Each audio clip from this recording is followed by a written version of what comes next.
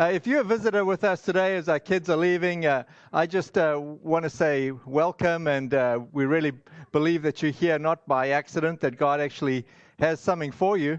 And we have a card here. If you're a first time, second time, third time visitor, we just ask if you'd fill this out.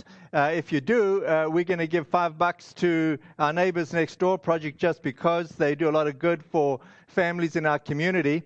And I would love you to return this to Stephen or Sarah, our pastors. They'll be waiting in the lobby after church, and you can give it to them. And we would love to welcome you to the church and just have you be connected to us. I am starting a new series today called The Lord's Prayer. I mean, there's a novel name for a prayer or a sermon series. I'm sure this is totally new to you. You've never heard about the Lord's Prayer or the name the Lord's Prayer or anything like that. But what I'm saying here is this is prayer that works. I mean, it's just like a ridiculously bold statement. Prayer that works, well, because it's the Lord's Prayer. I mean, if the Lord's Prayer doesn't work, then I don't know what prayer will work. So I've got the Lord's Prayer. It's a sermon series, a 3-part series that we're going to be doing. And I really just hope that you connect with the series. You know, we've done a series through the book of Acts where we've looked at what God is doing in our lives and how we can share the gospel and those sort of things. But in this series, it's really about how's your soul. I'm not interested in this series, like what are you doing for God? Or, you know, how good you are as a believer, or what your expectations are as a believer. I'm simply hoping that I can ask you the question, how is your soul? Meaning, how are you doing? And specifically, how are you doing with God? Or more importantly, how are you doing with hearing God and experiencing God's love for you? How are you doing? How's your soul? I mean, that's what I want to get out of this prayer series. So, there's a lot to say, especially on a topic like the Lord's Prayer, because we have a few challenges. On the one hand, it's like familiar territory. So, on the one hand, we can just tune out. It's like, okay, there's nothing novel about this.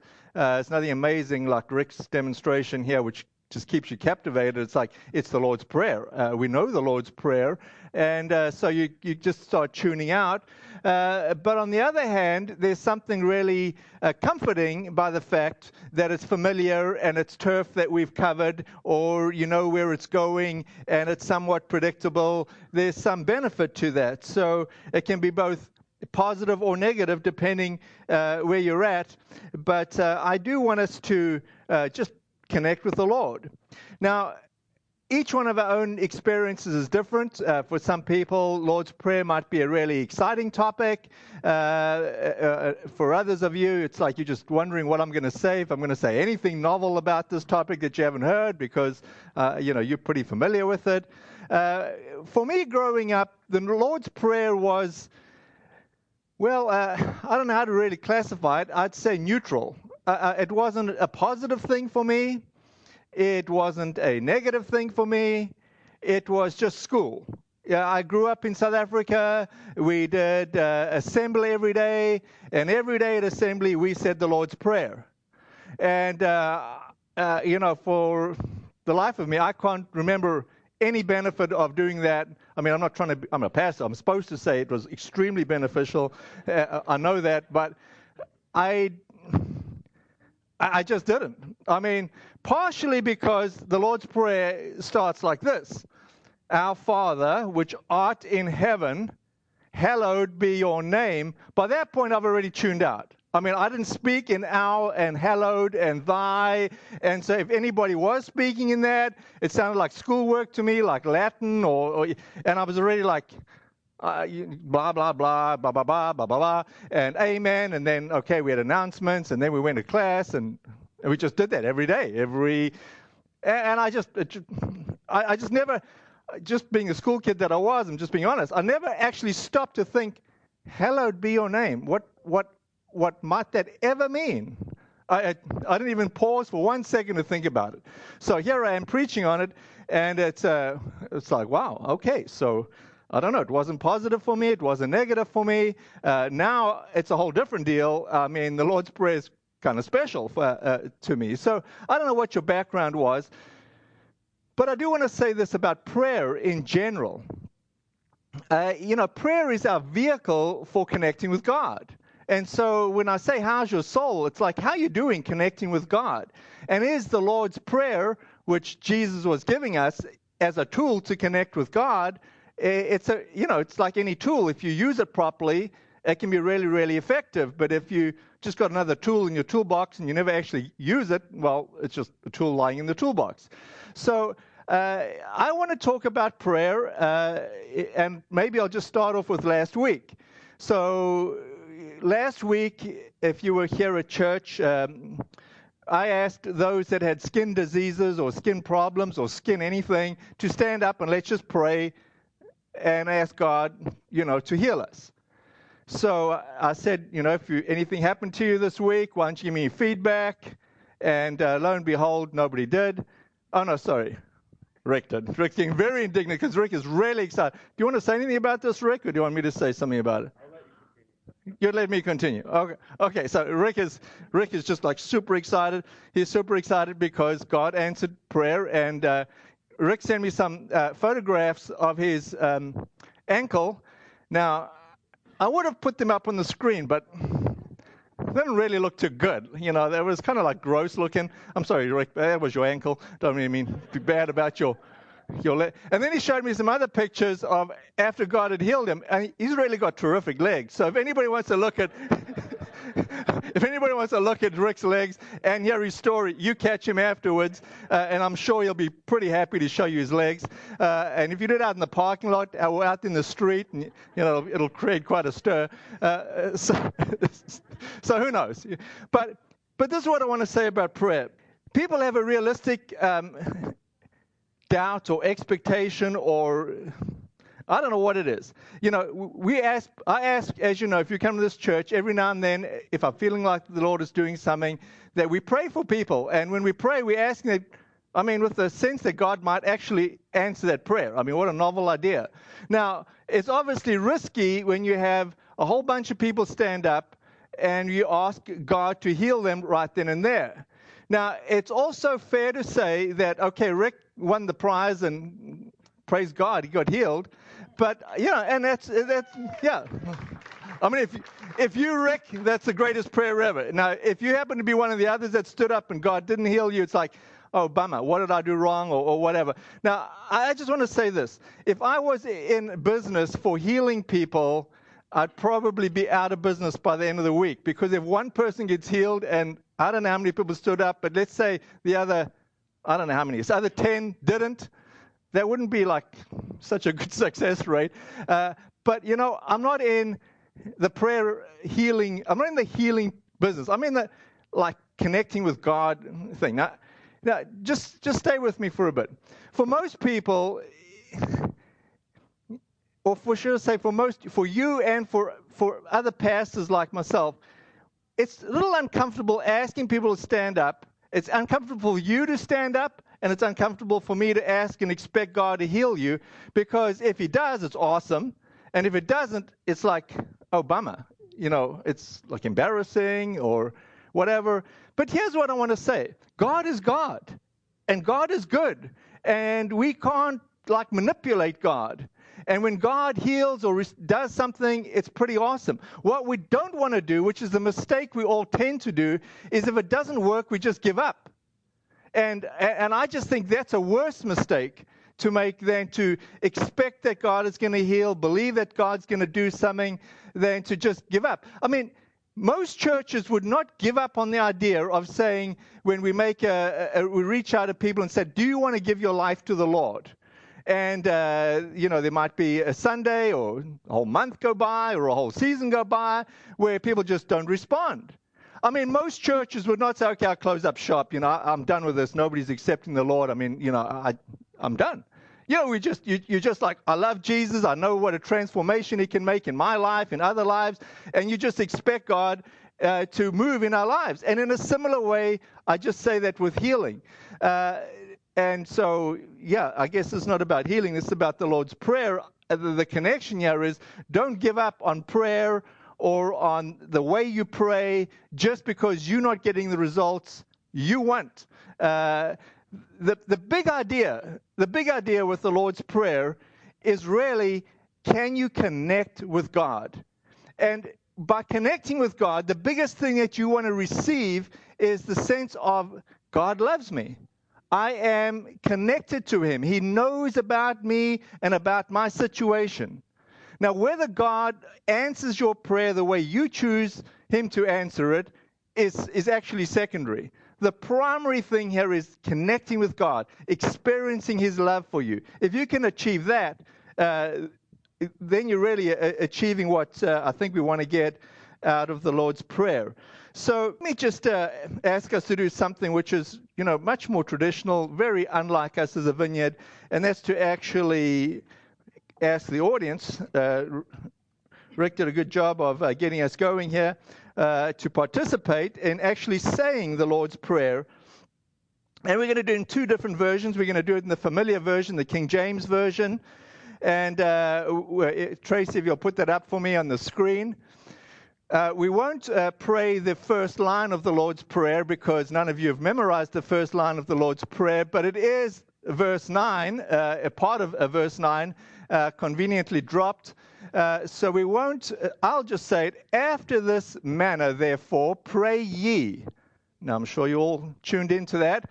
But from then on out, let's pray the Lord's Prayer together. And before we do that, just notice the first word. The first word is our. And this is why we're doing it.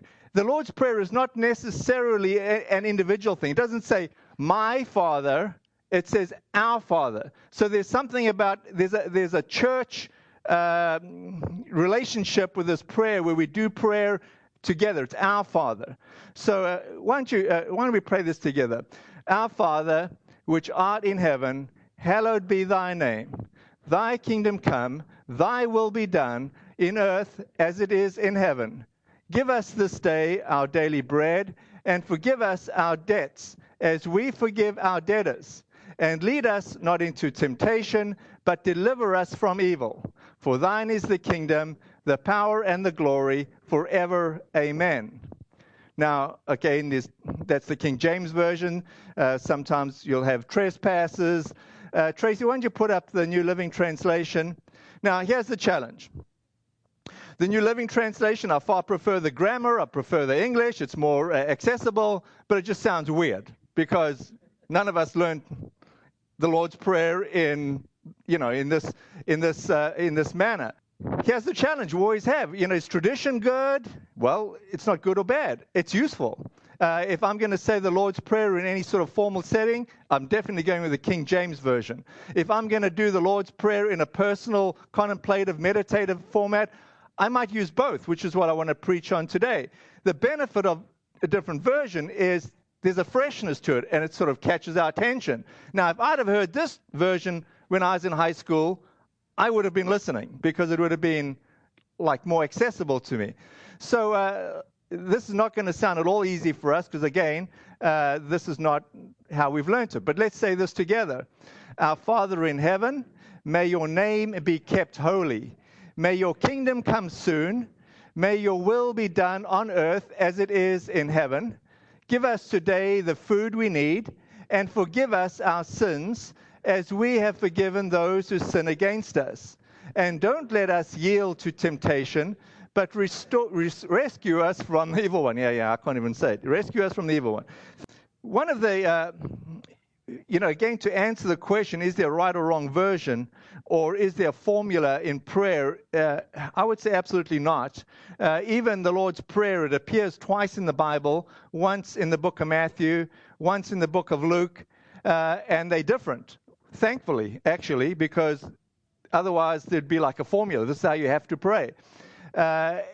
In Luke, it's pretty interesting because Jesus is responding to a very, very, very unusual request by his disciples.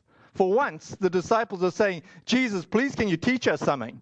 And they said, please, can you teach us to pray? I mean, think of it. The disciples didn't ask Jesus a whole lot of good things. Normally they'd ask him, hey, can we be the hero? Can we sit next to you in your kingdom? Can we have power? Can we, a whole bunch of requests like that. But this one, they said, Jesus, can you teach us how to pray? Now, there was something going on here with these disciples. I think they noticed something when Jesus prayed. There was a sense that Jesus prayed at unusual times, not always when it was convenient. It seems like Jesus liked to pray. It seems like when Jesus did pray, he really did connect with the Father. And it seems like when Jesus prayed, he really got back from the Father, either good advice on who to be disciples or whatever. So the disciples were noticing when Jesus prayed, it was really significant. And so they were curious. They wanted to know, how can they also connect with God the Father in this way that Jesus did? And Jesus says, okay, well, let me teach you. That was in response to the disciples' question in the book of Luke. In the book of Matthew, the Lord's Prayer and the version that we're so familiar with, the King James Version, the fuller version, is part of the Sermon on the Mount. And it's part of Jesus' teaching on the Sermon on the Mount. Now, that is just really intriguing from a whole different standpoint. Because the Sermon on the Mount is really some of Jesus' greatest teaching. And he's basically making a case for saying, we're going to do things differently. We're done with the Old Testament and the Old Covenant, and we're going to start a New Testament or a New Covenant, and we're going to do things a little bit differently under the New Covenant, New Testament. And Jesus explaining the similarities and the differences between the one and the other. And in part of that teaching, he says, okay, this is how you should pray. And there's a lot of big deal statements coming out of Jesus in these teachings. The build-up here is, okay, it's no longer an eye for an eye, which is, still a popular methodology through most of the world with, in many other religions, specifically Judaism or Islam, eye for an eye, tooth for a tooth. And Jesus is saying, no, it's no longer an eye for an eye and a tooth for a tooth. It's a whole different thinking. It's start loving your enemies. And it's like, wait a bit, isn't the whole idea that we get even with our enemies and we ask God and we pray to God that God just sick them and deal with them? And it's still a challenge. I mean, even today, we've got North Korea. It's like, how do we pray? You send a threatening missile and we'll just flatten you. I mean, what is God's thinking on this? How do we get loving our enemies and not having an eye for an eye and a tooth for a tooth? It's super challenging. It was super challenging then, and it's super challenging now. But the big sort of revelation here, I think, in the Sermon on the Mount and the Lord's Prayer was this idea of saying the heart of the matter is connecting with God the Father, experiencing his love, loving God, and loving people, your neighbors. I mean, as Jesus says, if you boil all these commandments down, that's what it amounts to. And yet, at the same time, part of the Sermon on the Mount, Jesus says this in Matthew 5:17. He says, don't misunderstand why I have come. I did not come to abolish the law of Moses or the writings of the prophets. No, I came to accomplish their purpose. To accomplish their purpose. So let's look. If you've got a bulletin insert, you can pull it out. I've titled this, Jesus gives us 3 vital God-focused directives. And I want to make a sort of little loose comparison here between the Old Testament, New Testament, 10 Commandments, Sermon on the Mount. On the Old Testament, God's revelation to Moses, the first 4, of the commandments were God-focused. The third commandment, being God-focused, God says this. I'm jumping ahead a little bit. On the third commandment, God says this. This is Exodus 20:10. You must not misuse the name of the Lord your God. The Lord will not let you go unpunished if you misuse his name. The first 3 statements in the Lord's Prayer would focus on God. The first 4 statements in the 10 Commandments focus on God. I think what Jesus is telling us here, and what God was telling us in the 10 Commandments, he said, look, I know you want to have prayers answered. I know you have needs. I know you're anxious to get to the part of, God, this is what I want. This is what I want you to do for me. This is the help I need from you. But what God is saying to us in the 10 Commandments and in the Lord's Prayer is the starting place is God. So the focus here is on God. Our Father, which art in heaven, hallowed be thy name. These are all God-focused things. The way you and I want to pray, which is okay to pray this way too, is, God, I need help. I mean, I need this and I need that. I need direction. But what God is saying in the Lord's Prayer, what Jesus is saying is, slow down. Let's focus on God. And if we focus on God first, God will take care of our needs. Our human nature is saying, let's focus on ourselves first. Let's focus on our needs first. And our needs are just like endless. So we'll never actually get to focus on God because we just have a lot of needs. And then the really interesting and bizarre thing with prayer is God the Father says, I know what you're going to pray before you even pray it. Which is a huge, head tilt for us. Like, okay, so why do we even bother about praying? God knows what I need. And God, why don't you just give me what I need? And we just have to acknowledge, excuse me. So anyway, God is asking us to focus on Him. It's our Father. The focus is on God. As we look at God and focus on God, as we focus on God, God actually meets our needs. But what God is desiring is relationship. Before He is looking at us for what we need, He's looking for us to receive His love. The most important thing that God wants to communicate to us is that He loves us. And so the Lord's Prayer starts with our Father. Now, here's another one of these weird, I don't know if you call it a contradiction or an irony, or it's probably a better English word to describe this. But we've got Old English, which seems to be very formal. Our Father. It sounds distant. It's honoring to God in the sense that God is sovereign, He's Lord, He's holy, He's almighty. And as we press in on that aspect of God, God seems distant. And it's Old English, which makes it even more kind of formal. Point here is it's our Father. Now, imagine if we prayed, Daddy, who are, you're in heaven, and referred to God as Daddy or Papa. That would actually be a very realistic or acceptable way of praying. And I know many folks that in all their prayers to the Lord would be Papa or Abba, if you want to use a sort of a Hebrew formality for something which is not very formal. Just calling God Papa. The benefit of doing that is you are relating to God personally and tenderly and closely. But it's both. It's not either or. So on the one hand, God wants us to relate to Him closely, but He also is holy and reverent, and God, will do whatever God chooses to do, however God chooses to do it. It's both. Our Father is the relationship that we have, and God wants with us that He's just really, really close. When we look at the rest of this, the opening of the Lord's Prayer, it says, Thy kingdom come, Thy will be done in earth as it is in heaven. Or using the New Living Translation, may your kingdom come soon. May your will be done on earth as it is in heaven. And we have this classic challenge where there's two kingdoms. There's the Lord's kingdom and there's the enemy's kingdom. And what we would say is today, the enemy is ruling. And God is saying that day is going to come where He is going to take back and He is going to be ruling in total. And so we are saying, God, we desire for your kingdom to come.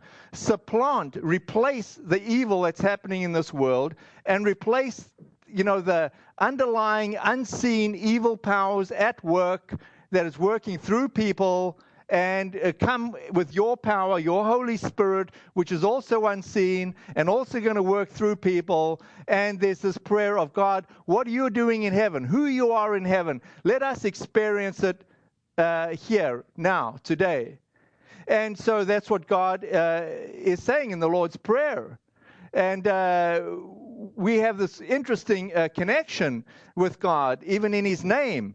In the Old Testament, in the Hebrew, in that lifestyle, a name was something you gave because of your profession or your father's profession, or what you prophetically saw in your kid, or something. But a name had a whole lot of meaning. Whereas today, a name is just a way of like how we say hi to somebody. It doesn't have this depth of meaning. And yet God is saying, keep my name holy. And there was something like significant to this. Today, we just use Jesus' name as a punctuation mark, or we just curse thing. It's the last thing in contemporary English, conversational speech out in the marketplace. Jesus' name is not even a curse word. It's just a punctuation mark. And God is saying in the Ten Commandments, and He's saying in the New Testament, this is like not on. This is like a really big deal that we identify who His name is and the power that's in His name and who God really is. And this was exactly the challenge Moses had when he was dealing with God, who he didn't really know who was God, at the burning bush. And it's like God is talking to him and say, go speak to Pharaoh. And Moses says, well, what's your name? And God gives us really easy answer. He says, my name is I am. And we go like, okay, that's kind of cryptic. I am. And then as we unpack that, this word Yahweh, we see, wait, it's back to this kingdom of God thing. It's like I am means I am who I am right now in the present tense. It also means I am who I will be in the future tense. I will be who I will be. And so when we look at this prayer in the Lord's Prayer, it says, may your kingdom come. This kingdom is God's future kingdom and His present. There's a sense of God, who you are going to be in the future. Your name is both a future thing and a present thing. We desire your present thing. We desire to be able to pray today and experience healing, which we know is a future blessing that we expect in the future. But we're asking for your will to be done today. Can we taste a little bit of heaven, like right now in the present? That's what's going on in the spiritual realm. There's a sense of saying prayer is how we get in connection with God and the love of God. It's also the power of God. But God wants us to be His children. From God's standpoint, He wants relationship with you. He's more interested in you than all your problems. He can handle your problems. But He's inviting you to have relationship with Him. That's the heart of the Lord's Prayer. And He's giving us a method, like a prayer that works. Say, this is how I want you, how you can relate to me. This is how you can connect with me, is take your eyes and start off by focusing on me and looking at me, and that's how we'll have relationship. We have relationship with God on God's terms. God is God and we're not. And we need to get that into our head. But at the same time, we need to get into our head that God really, really loves us. So let me just conclude this way. When Jesus is on the cross, it's the only time that Jesus does not refer to God the Father as Father. It's the only time that Jesus is not intimate with the Father. He says, my God, why have you forsaken me? He doesn't say, my Father, why have you forsaken me? There's a sense of Jesus is now feeling distant from God. That way, Jesus is saying this is an unusual abnormality. And as believers, we should be the same sort of tension should be going on in us. It says, if we're feeling distant from God, if God feels distant, there's something up. There's something wrong. Our heart's desire and God's heart's desire is that we experience His love, that He loves us. Isaiah, hundreds of years before Jesus was crucified, anticipated this moment. And he says in Isaiah 53:6, all of us like sheep have strayed away. We have left God's paths to follow our own. Yet the Lord laid on Him the sins of us all. And Jesus is saying on the cross, he says, look, when I died on the cross, what I have done, the primary thing I have done is I've given you a way to have access to the Father.